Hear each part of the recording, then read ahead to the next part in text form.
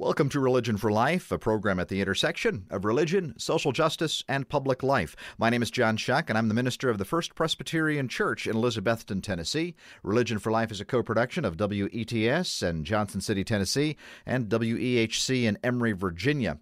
I'm excited about this series of programs coming up, Faith Futures, or the Future of Faith. And we're going to be looking at how faith is changing in this century. And I have great thinkers such as Phyllis Tickle, Marcus Borg, Robin Myers, Carol Howard Merritt, Diana Butler Bass, Brian McLaren, and many more to talk about their views on how faith is changing and how it's shaping America as well. My first guest is David Kinnaman. He's on the phone with me from his home office in Ventura, California. He is the author of You Lost Me: Why Young Christians Are Leaving Church, and Unchristian: What a New Generation Really Thinks About Christianity and Why It Matters. David Kinnaman is the president and majority owner of Barna Group, a private, nonpartisan research and resource company located in Ventura, California. Since joining Barna in 1995, David has overseen studies that have polled more than 350,000 individuals. He's designed and analyzed nearly 500 projects for a variety of clients. He is in demand as a speaker about spiritual trends, teenagers and 20-somethings, vocation and calling, and he is on the telephone with me. Welcome, David, to Religion for Life. Thanks for having me, John. My pleasure. Tell us first about Barna Group. It's a research and consulting firm for Christian churches. Is that correct? Yeah, I think that's a fair way of putting it. Really, we're focusing on, as you say, intersection of faith and culture.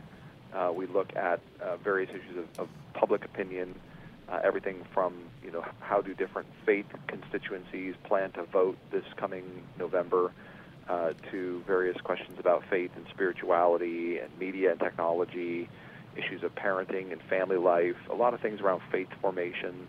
And the typical groups that we work with are individuals that are nonprofits or churches or various faith leaders. Really what we're trying to do is help people understand cultural change so that they can make better sense and be better leaders as a result. Now, you work, as I understand it, for the most part with evangelical churches. You describe yourself as evangelical. Is that right? What does it mean to be evangelical, and what are your commitments?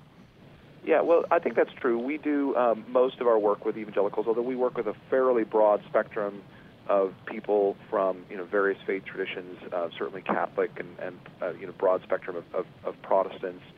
We also work with a lot of non-faith oriented organizations and businesses. We've worked with Sony and NBC Universal and many other nonprofits that are sort of religious as we try to help them understand faith and the dimensions of faith in American culture today. The focus on evangelical Christians, it's a particular segment of Americans. We estimate it's anywhere between 8%, using a fairly tight definition of evangelicals, to as many as about 1 in every 4 Americans who would self-identify as evangelical. And the definitions sort of vary depending on how you talk about it. But generally, evangelicals are defined as individuals who have a strong belief in the authority of the Bible as some sort of revelation from God that defines how human beings ought to live. There's a real strong belief in Jesus and his work on the cross, and the fact that all of that belief should translate into being effective, really marketers of their faith. They believe in faith-sharing conversations. That's one of the things that usually defines an evangelical. They're pretty outspoken about their faith in certain ways that I think sometimes go unnoticed. But that's typically been the group that we've worked with, is trying to understand that particular segment of Americans who have a very strong faith commitment and who believe very strongly in Scripture and Jesus. Well, that's very helpful. Thank you. Your focus with these 2 books, You Lost Me: Why Young Christians Are Leaving Church, and Unchristian: What a New Generation Really Thinks About Christianity and Why It Matters, is that generation of young people between 18 and 29. And this generation, or at least some of them, are leaving the church, and your book is about why that's the case. And you call this generation the Mosaics. Tell me about the Mosaics. Why that name, and who are they? Well, there's all sorts of questions about generations and generational theory today, as you know, and there's everything from the boomers, who are the most famous generation in American history, born between 1946 and 1964, sort of the post-war baby boom, then called the boomers. And so each generation has kind of its own distinct profile. You can talk about Gen X, and then the generation after that's often called Gen Y or millennials. And we use the phrase mosaics instead of Gen Y or millennials, or in addition to those phrases, because we think they're more than just after the Xers, and they're more than just the sum total, the fact that they were born around the time of the turn of the millennium. We think that the mosaics are the most eclectic, not just we think, we know this from a lot of the research, that they're the most eclectic generation that American culture has seen, both in terms of ethnicity, in terms of their their religious perspectives and profiles. They're a very diverse generation in many, many ways. And so we think this term mosaic is a better descriptor of the generation today. And I think that bears on the kind of faith journeys that they end up taking. They often take a more circuitous route to their faith than was true of previous generations. And what makes this generation, in part, unique, as I understand you, is technology, particularly the Internet. Because of access to the Internet, they become somewhat alienated from institutions such as the church and suspicious of its authority. Is that right? Yeah, well, I think that's broadly true. I mean, that's in that simplest form.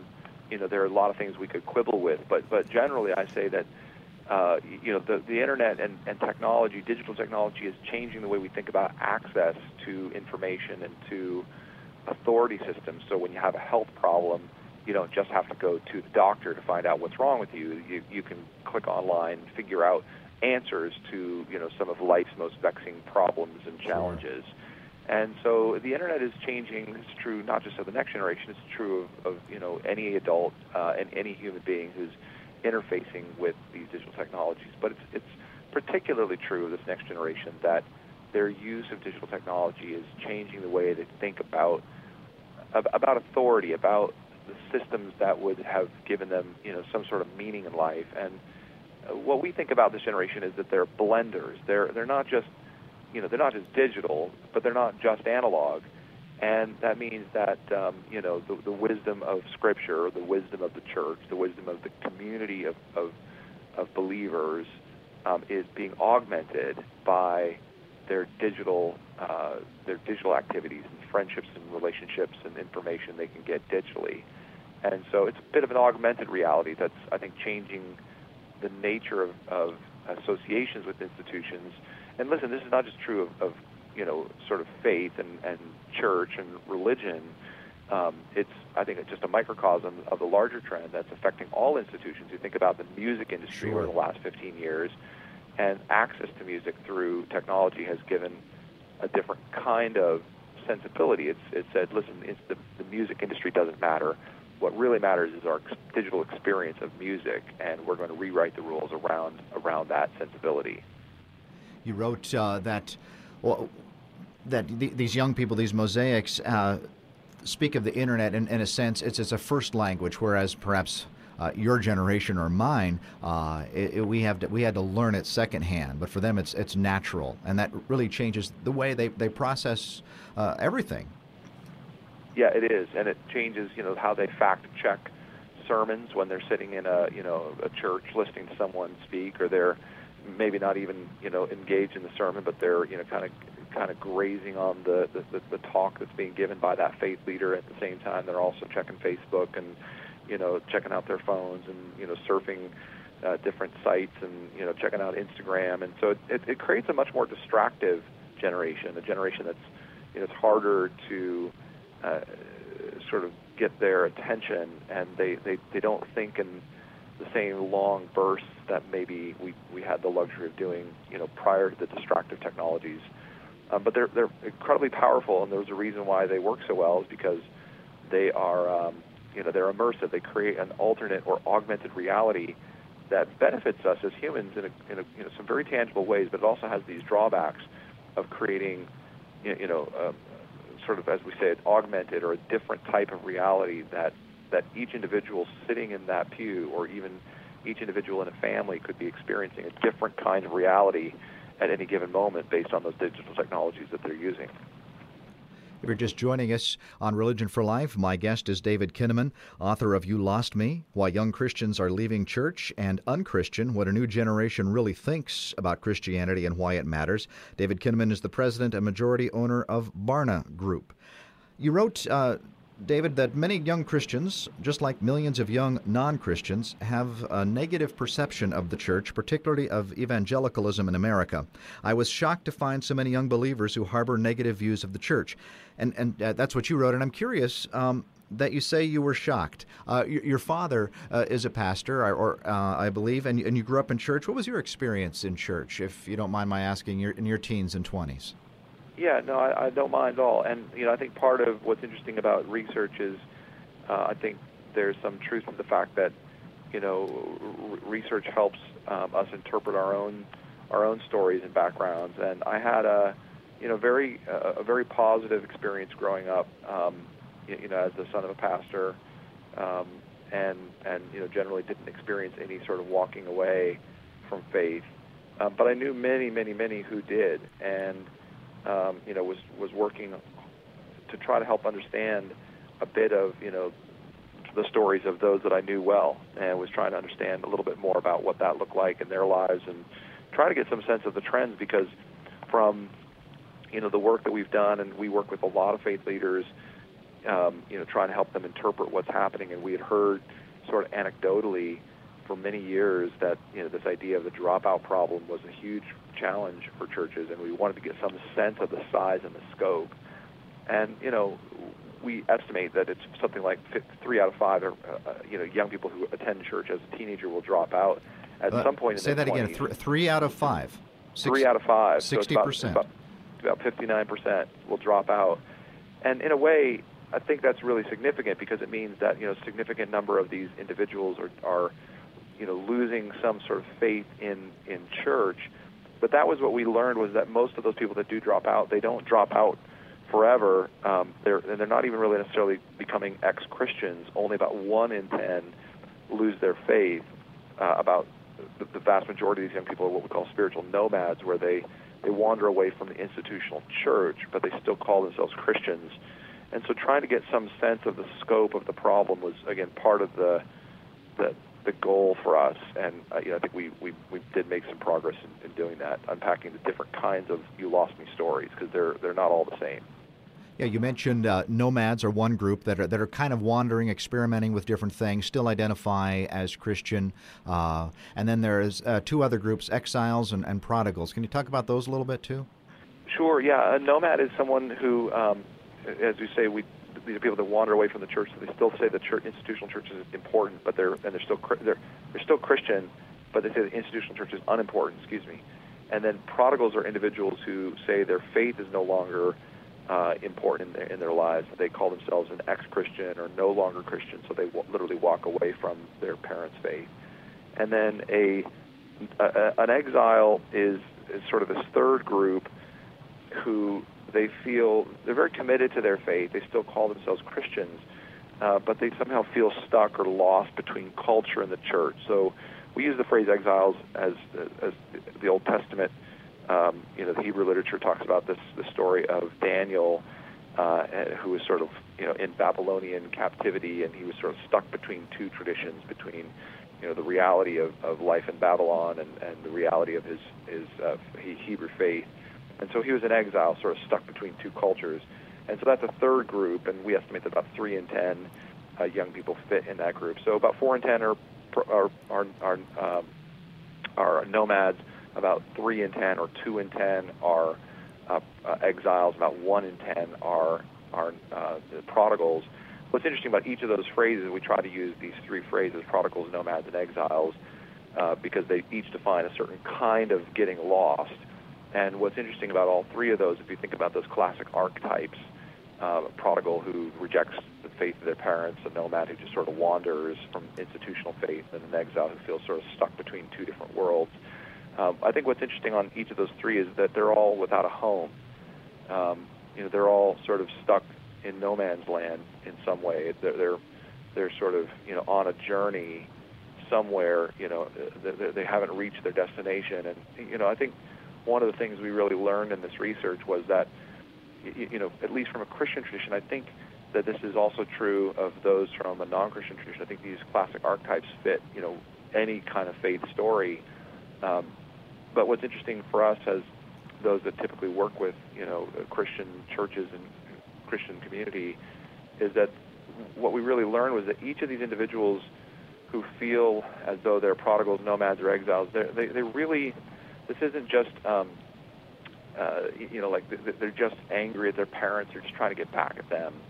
What we really discovered was that in many ways these identities, they become a critical part of the story of these individuals. They become literally their identity. They become something of who they would define themselves to a friend. And sometimes we've noticed in our work with parents or with others who never experienced that kind of walking away, a real kind of blind eye, kind of a casualness, a cynicism about those that feel disenfranchised with their faith experience, as though this was just sort of a switch that someone turned on.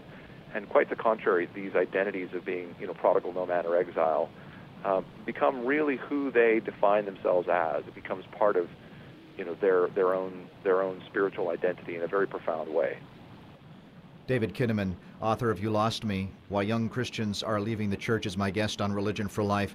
So what is the complaint with younger generations in the church? From their perspective, why has the church lost them? Well, we went into this book and the research behind it assuming that there would be a smoking gun, a real, glaring problem that the church could correct. Frankly, in the previous book that we had done, looking at the perceptions of evangelicals and modern-day Christianity among young non-Christians, we did find a smoking gun, and that was this perception of being anti-homosexual. That was the big perception. 91% of young non-Christians say that the church is anti-homosexual. It's against the lifestyle and attitudes and perspectives of those who are gay and lesbian. And what we discovered in the You Lost Me research is that there isn't really a smoking gun, that each of the reasons that people leave are very personal, very distinct. There are some broad patterns, so we could say the church was often perceived as overprotective. It had kind of kept people sheltered from the world. They believe the church is anti-science, that it's sort of out of step with the scientific world that we live in. They feel as though the church is exclusive, that they have to choose between their faith and their friends. Clearly, sexuality is a huge point of disconnection in terms of what the church teaches on various subjects, to a whole host of issues that come up in terms of sexuality. A lot of times there's a sense in which the church isn't a safe place to ask about doubts, to express the most pressing life questions that they harbor. And so out of those different perceptions, each kind of relates to a particular kind of group. So I mean, an exile is very likely to feel as though the church is overprotective. They feel called maybe into performing music or being in a particular kind of career. Anti-science, also a perception of many exiles. They feel as though they'd like to be involved in a scientific career, and the church sort of gives them a cold shoulder for choosing that kind of path. People who are prodigals often feel as though the church is a place of lacking doubt, that you can't express your doubt. And people that are nomads are these that feel they have to choose between their faith and their friends, or they may feel the church is repressive because they become sexually active. So there's an interesting sort of interplay, but those are some of the broad themes that we discovered. But all that's really underscored by this sense that we come to the conclusion every story matters, because each person who has their own faith journey really does express those patterns in very particular ways, very unique things that had happened to them, conversations, experiences, books they had read. All those things had contributed to a particular perception of the church. So what do you think? I mean, this is more of an evaluative question that I'm asking you. It's quite a list. But do you think these young people have a case? Are they right? What can we learn from them? That's a great question. I think of ourselves as researchers, really as perception scientists, because we're studying really people's perceptions and perceptions of themselves and perceptions of their own work and their own lives, their own histories. And a lot of good perception science. I mean, any person who does this kind of work would or should admit to you that that there's a large degree of error. There's a large degree of the fact that people they're not always fully in touch with their own histories, and so there's a lot of misperceptions in the study of perceptions, and so we're pretty quick to admit that in both the book as well as we talk about this here. But I think the other side to it is that one of the ways that we ought to think about that is that we have our perceptions. Even in the way you would ask that question, there's a perception you have around whether people can really be accurate in what they perceive about themselves. Mm-hmm. And so we have perceptions of people's perceptions. We think something about what other people say about themselves. And one of the ways I say it is, at the very least, we should take people at their word, in the sense that maybe a portion, maybe some aspect of what they have reported in relates to something that's true about their experience. What if half of what they experience is true enough? Then we have to deal with that portion of the perceptions that exist, that are real reflections of some of the experiences that they've had. And and I think that's frankly the role of sacred scripture. Again, whatever our faith tradition, in the Christian tradition, I think that's a strong way of understanding Scripture, is that it helps us right-size our own perceptions about ourselves, about our own significance. The Hebrew Scriptures, Ecclesiastes and the wisdom literature of the Old Testament, gives us a clear sense of how to have the right perception about the world and about ourselves and about what God may be doing around us. And I think that's one of the reasons why this generation, we ought to have a lot of concern about them too, because in a world where their digital technologies seem to make them larger than life, they can extend the powers of their relational capacity and their ability to communicate with anybody at any time on anything. It gives a sense of being larger than life, and I think we have to really work hard, again, whatever our faith traditions, but particularly for those of us who are coming from a Christian tradition, as the Scriptures teach us so strongly, we have to have the best and right perception about ourselves, and I think that's why it's so important for us to be focusing on Scripture as a tool for right-sizing our perceptions about the world and about ourselves. I'm thinking of Bishop John Shelby Spong, who is also on my program. He wrote a book, Why Christianity Must Change or Die, a decade or so and a half ago. And from his perspective, he says both the theology and practice of the church needs to change. But as I read you, David Kinnaman, you think perhaps the theological aspects and foundations are okay, but it needs to be presented in a different way. Is that close? Is that too simplistic? Well, I think it's close. I think that, the last chapter of our book is What's Old is New. So we talk a lot about the importance of tradition and the importance of theology. And, one of the things we could point to is this counter trend.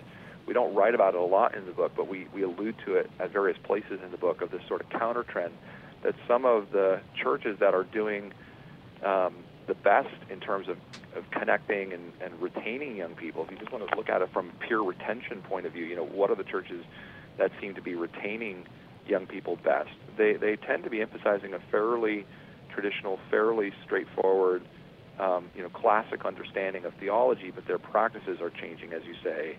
But I don't think that's sufficient. I think that's in some ways a simplistic way of saying it, because there still is a sensibility around these dynamic young churches. We call it a counter trend. Like, for every trend of disengagement, there's a counter trend of re-engagement, and there tends to be, a real identification among these churches, with Scripture, with worship, with missions, with an outward-focused faith that's quite evangelistic in nature, i.e. telling people about the message. And so I think,